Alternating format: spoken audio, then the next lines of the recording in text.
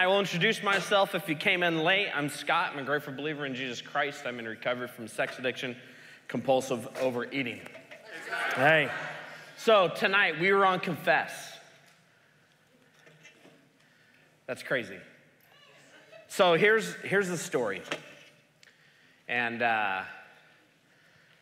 Matt, you can do the lights now if you have it all queued up. But this is kind of, when I was in high school, I would come home at night and my mom would make me breathe in her face. And then she would ask me question after question after question. Who was there? What'd you guys do? Where'd you guys go? Because this is before they had the tracking devices on you. And they would just grill. What'd you eat? What'd they eat? Well, was there anybody there that I didn't know? Should I know them? What were they wearing? And it was just question after question, and it was crazy. And it really felt like an interrogation. Felt like a huge interrogation. Maybe like this interrogation that we have on screen. Pay attention to the screens. Hey, kid, I want you to spill your guts. Tell us everything. Everything. Everything. Okay, I'll talk. In third grade, I cheated on my history exam.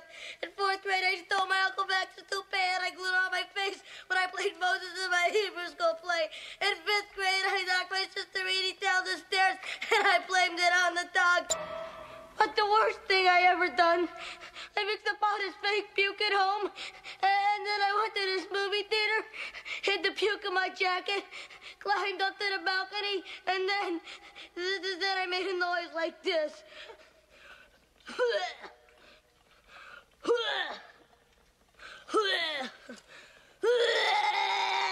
And then I dumped it over the side.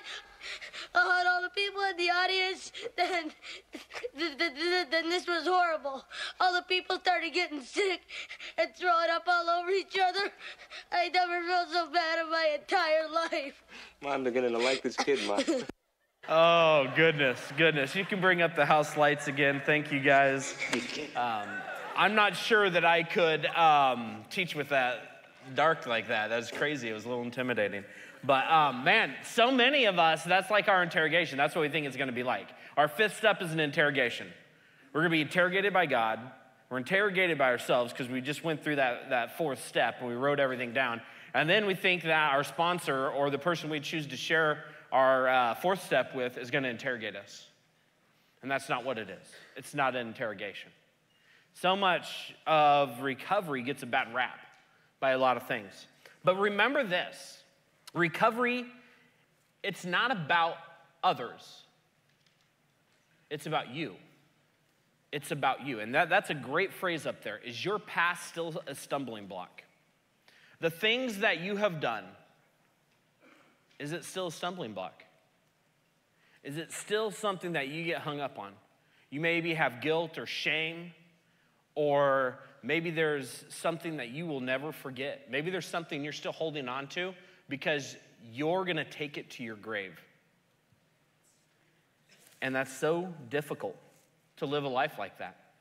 Well, tonight we're talking about confess, and the C in confess is this. It's confess your shortcomings, resentments, and sin. That we would confess those things, our shortcomings, the things that we're not always good at. Confess those things.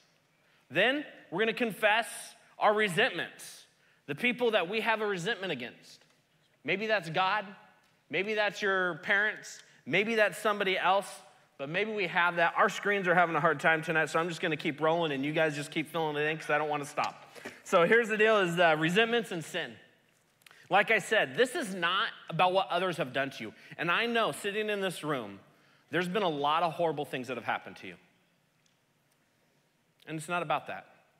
It's not that we don't care. It's not that I'm insensitive to it because I think there's a time and a place that we address those things, we talk about those things, we heal from those things. But when we come to the fifth step, it's not for us to confess everything that's happened to us, because if you do, you stay a victim. And recovery is not about remaining a victim. It's about finding victory over being that victim.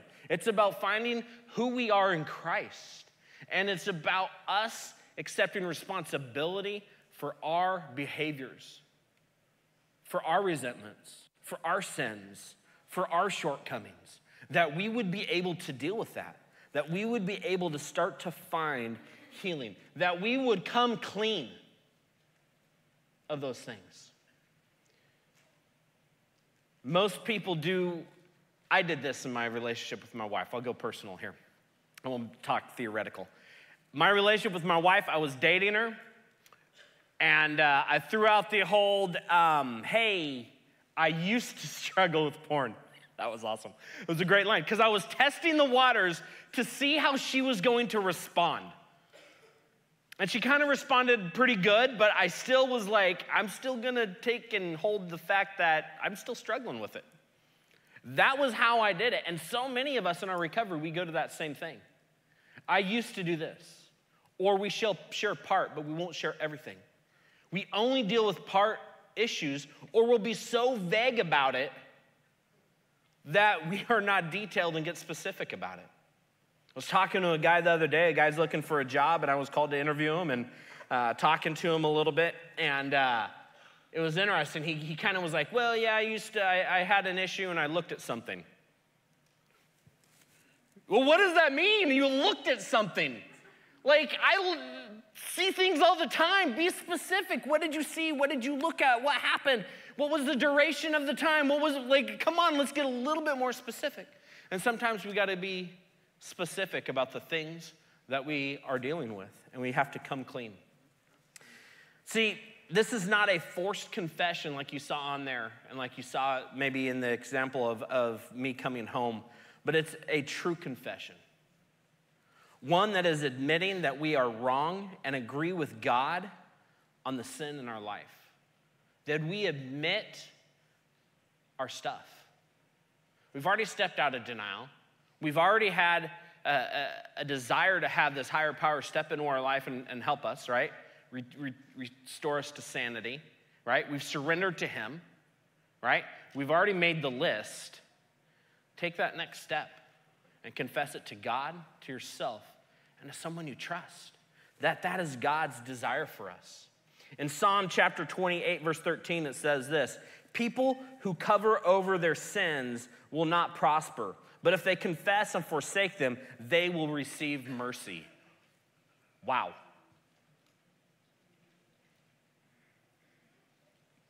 Wow. And unfortunately, I don't think the church has done a great deal to help in that. Because I know some of you, if you're like me, which is in me, I had confessed. Multiple times in my life growing up in junior high, high school, I had confessed my sin.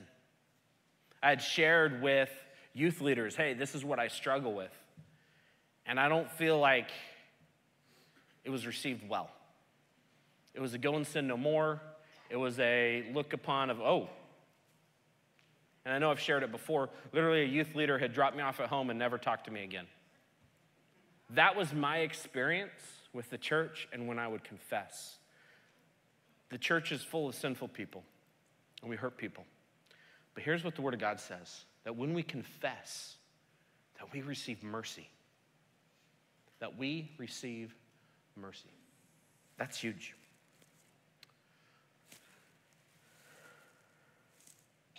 Yeah, okay. I was just making sure that was a different version, but same thing. Sorry. I was like, whoa, that's not the same one. O is this: obey God's directions. Are you obeying God's directions for your life? I heard a yes. That's good. Are we truly obeying those directions?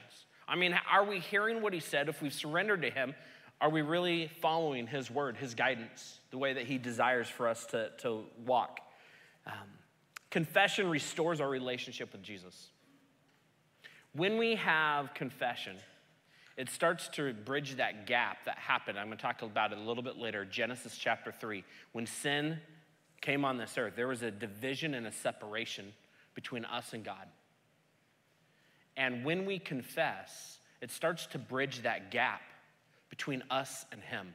And there's healing that can start to happen in our life. That there can be things that we have done that are so heinous in our mind, and yet God wipes away. Clean. I mean, we are stained like crimson, and we are now wiped away like white as snow, white as wool. How am I to obey Jesus if I have a hindered relationship? If I have resentment against God, how do I have a relationship with him? Some of us are still holding on to that resentment with God. We haven't healed because of maybe people and how they've treated us. I went on a staff retreat to Hume Lake, and some of the hurt that has happened in my life has happened at Hume Lake Christian Camps. Those were multiple times I had confessed. And I remember going up there for a staff retreat, and I was struggling. I remember going into one of the chapels there. I remember sitting right by the window at which I confessed to a leader, and there was hurt and pain handed to me that night. And I remember sitting there through a whole session, and I couldn't pay attention to what our speaker was talking about. The only thing I knew is I sat there and I held on to my resentment, and I stewed and I stewed and I stewed. And then they said, go spend 3 hours alone with God. And I was like, awesome, where's my phone? I can play some games, but up there you have no reception, so there's nothing you can do at all.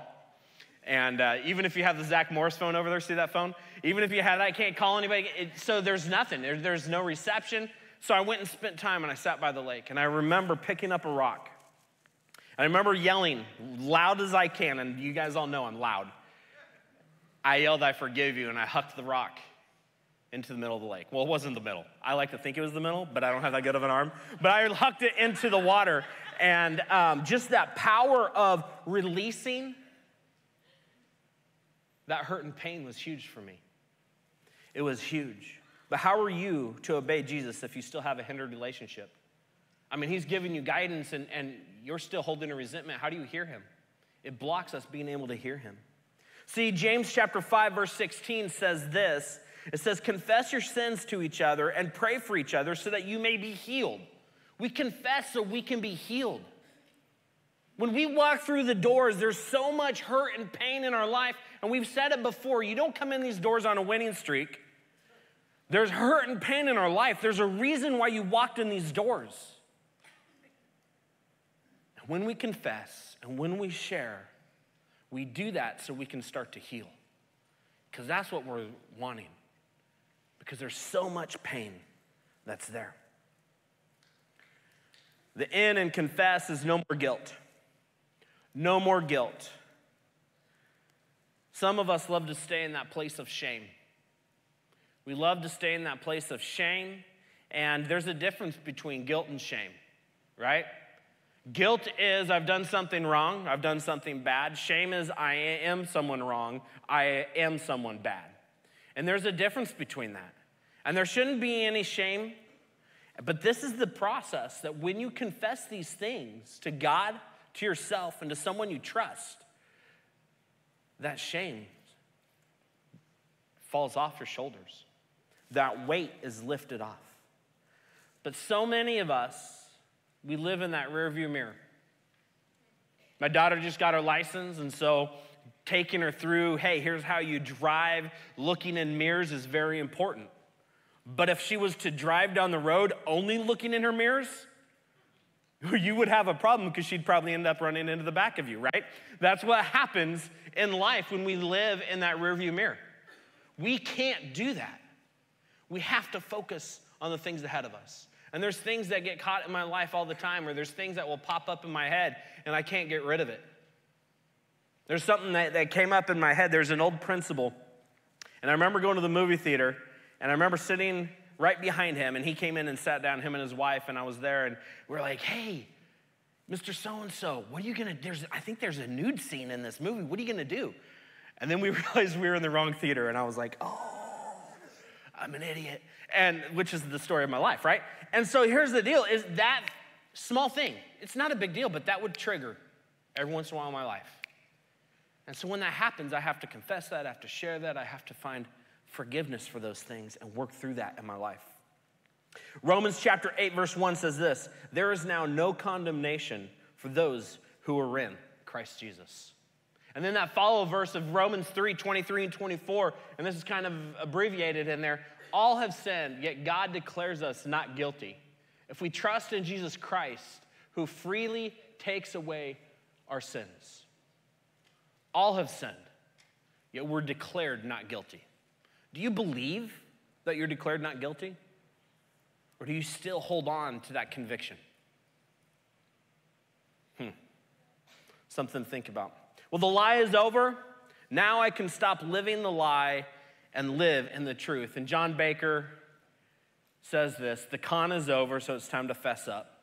The con is over. We've done the CON. Now it's time to fess up. And that's what we're doing, is we're starting to tell the truth in this. So in honor of John Baker, I had to share that. The F in fess is this, face the truth. Are you ready to face the truth? Are you ready to live honestly? I mean, this is an honest program. We talk about that the first day you get in here, that this is a program of rigorous honesty. Are you willing to live an honest life? Or are you still wanting to hold on to those old lies? Some of us keep relapsing and relapsing and relapsing and relapsing because we don't quite want it yet. We don't really want to live an honest life. We still want to hold on to maybe some of the old patterns, the old way of doing things, half measures. We want to take the shorter, simpler route. We don't want to do the work, right? If I do part of the fourth step, I'll see if it maybe partly works in my life, but we don't go through it all the way. We don't fully commit. We don't fully be all in. Are you all in? If you're all in, let's go all in. Face the truth. Let's start living an honest life. To not have secrets. To not hold something back. To be 100% honest with your spouse. Yeah. I heard that. Yeah, exactly, right? I know. That's rough. Because in my relationship with my wife, that's all she wants. She wants me to live an honest life. And then I'm a bonehead, and I try to do something sneaky because that's my old way of doing things, my character defects, and it always comes back to bite me in the butt. And I have to go make amends, and I have to go, you're right, and step back out into truth.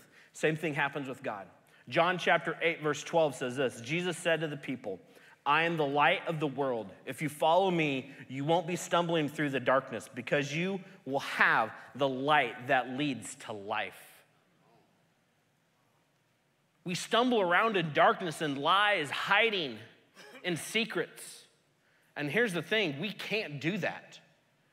We can't do that. I was thinking of the Transformers, man. So many of us are like those Transformers and we try to blend into the crowd, so we transform into what everybody else is doing instead of living an honest life of who we are, being honest with that. And when we do, we stop stumbling around because we have the light that leads us to life. And so many of us have been the walking dead for so long. And it's time to live in the light. Is there another verse that came after that? I thought there was.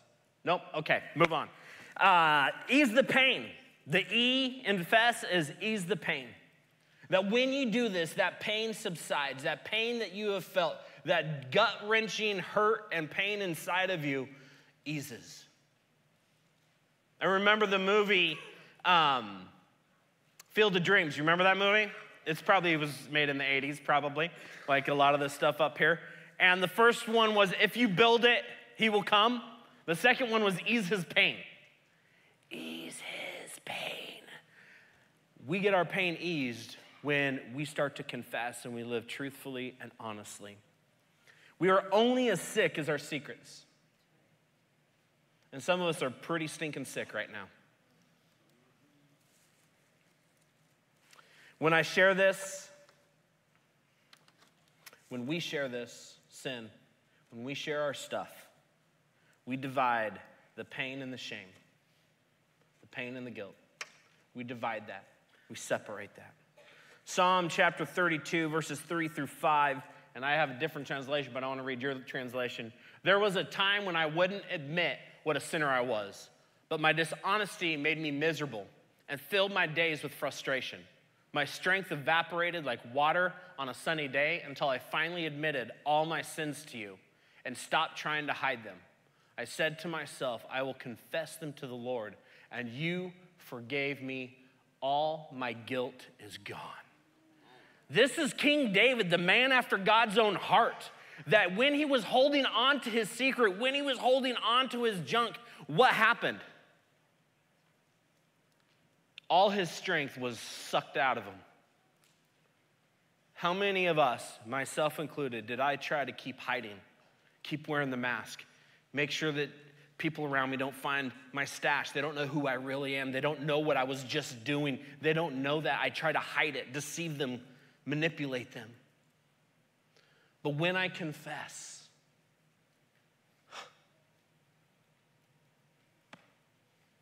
God forgives us, and our guilt is gone. How huge is that? Not only does it ease the pain, but it also stops the blame. Ease the pain, stops the blame.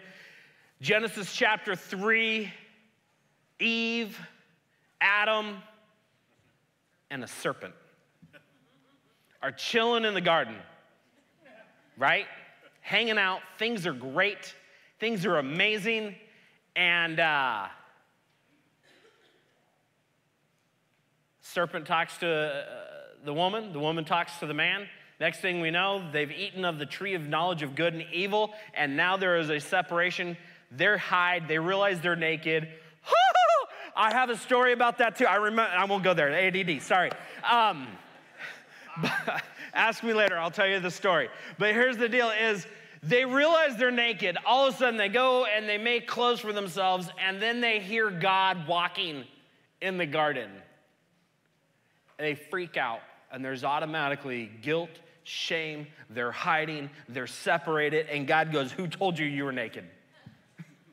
Well, I can see, but yes, exactly. There's things that obviously were there. And since that day, there's been a separation from us and God. But since that day, it has only been God's desire that we would be reunited with him. And there would be unity between us. And he's given us that path through Jesus Christ. He's given it through, and we sang about that. But we have been isolated long enough in our addiction. Let's start to bring unity and connection back into relationships. And if you don't have a sponsor, you don't have accountability partners, you don't have the phone numbers of the people in your open share group, get them tonight and start to use them. It is amazing what happens when we use the tools that we've been given. I got a call from a struggling buddy today, and it was amazing to be able to talk to him. Because when I talked to him, even though I wasn't the one that made the phone call, guess what happens? I even get to help myself, and I strengthen my own recovery. You can't keep it unless you give it away. And that is a huge part of our process. Have meetings with people throughout the week. I've got a couple meetings that I go to throughout a week that are just for accountability to talk to. I go to some other outside meetings to help me in my recovery. Start to build those things, and when we do that, we begin to have intimacy, and not only those relationships, but all our relationships. The relationship with our spouse gets better. The relationship with our parents get better. The relationship with our children start to get better. It's absolutely crazy. I know there's tough times along the road, but when we work the program, when we apply these biblical principles to our life, there is healing that begins to happen. Genesis 3:12 says this, the man said, the woman you put here with me, she gave me the fruit from the tree and I ate it. And the woman said, the serpent deceived me and I ate it. And then the next verse, next slide. That wasn't it, doggone it. There, I must have deleted it. Man, I'm all over the place tonight. But here's the thing. It goes on that the man blames the woman blames the serpent, and God punishes them all. How many of us do we blame for our own behaviors? I drink because of this, because of you.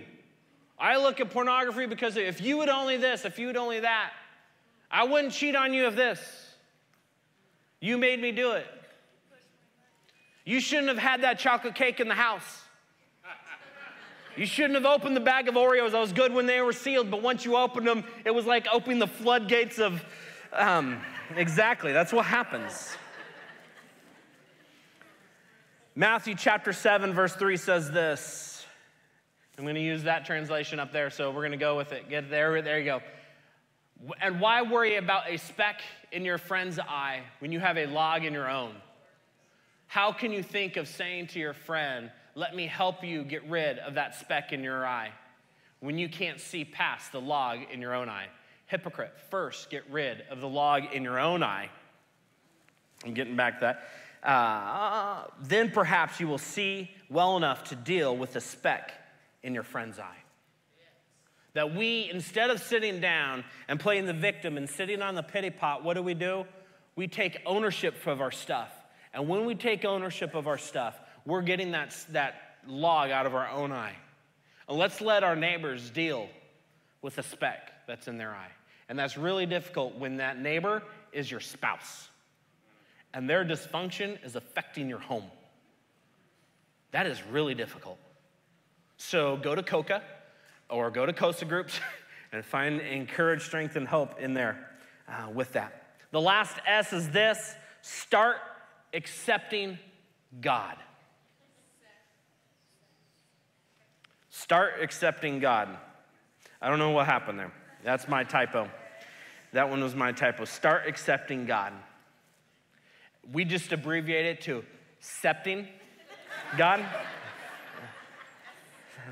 So I'm trying to make that word happen.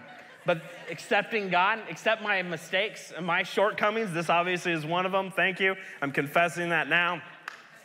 But start accepting God. I mean, some of us can't even accept God. We can't even accept the work that he's done on the cross. We can't accept that there's a God that would actually love us for who we are, because we feel like no one else can, and we can't even love ourselves for who we are. But there is a God that loves you for who you are. There's a God that cares about you and wants a relationship with you. There's a God that has actually forgiven you and has given you grace. There's a God that even when you have sobriety and you stumble and you fall and you relapse, there's a God that still loves you, forgives you, and pours out his grace and mercy upon you. Accepting that God is huge. There's two passages out of Corinthians I want to read. The first one is 2 Corinthians chapter 5, verse 19. That is, in Christ God was reconciling the world to himself, not counting their trespasses against them, and entrusting to us the message of reconciliation. That God, through Jesus, gave us the ministry of reconciliation. That he was able to help us reconcile with God. Remember that division that happened in Genesis 3 that I just talked about? We are now reconciled back with him. And when we reconcile with him, there's great things that happen. And then the 12th step, you can't keep it unless you give it away. We go share that same message with other people that are struggling in the areas of our addiction. So I go talk to other sex addicts. I go talk to other food addicts, because that's what God has called me to do. And I don't know what area of recovery you're in, but God has called you to start talking to other addicts or other codependents or other people who are hurting in a similar area as you, so that you can find healing through Christ. 2 Corinthians chapter 12, verse 9, my grace is sufficient for you, for my power is made perfect in weakness. Therefore, I will boast all the more of my weaknesses, so that Christ's power may rest on me. God's grace is sufficient for you. When you can't forgive yourself, let God's grace help you through that process. When somebody else has hurt you so deeply, they've molested you, they've raped you, they've done horrible things, they've beat you. I was watching Friday Night Lights, the movie, last night, and in that movie, there's a dad in there that's absolutely abusive. My heart breaks every time there's that scene. There's tons of scenes where he's beating him. My heart breaks. When we have somebody like that in our life, it's hard to forgive. We let God and his grace flow through us so that we may be able to forgive them. That's huge. So guys, confess.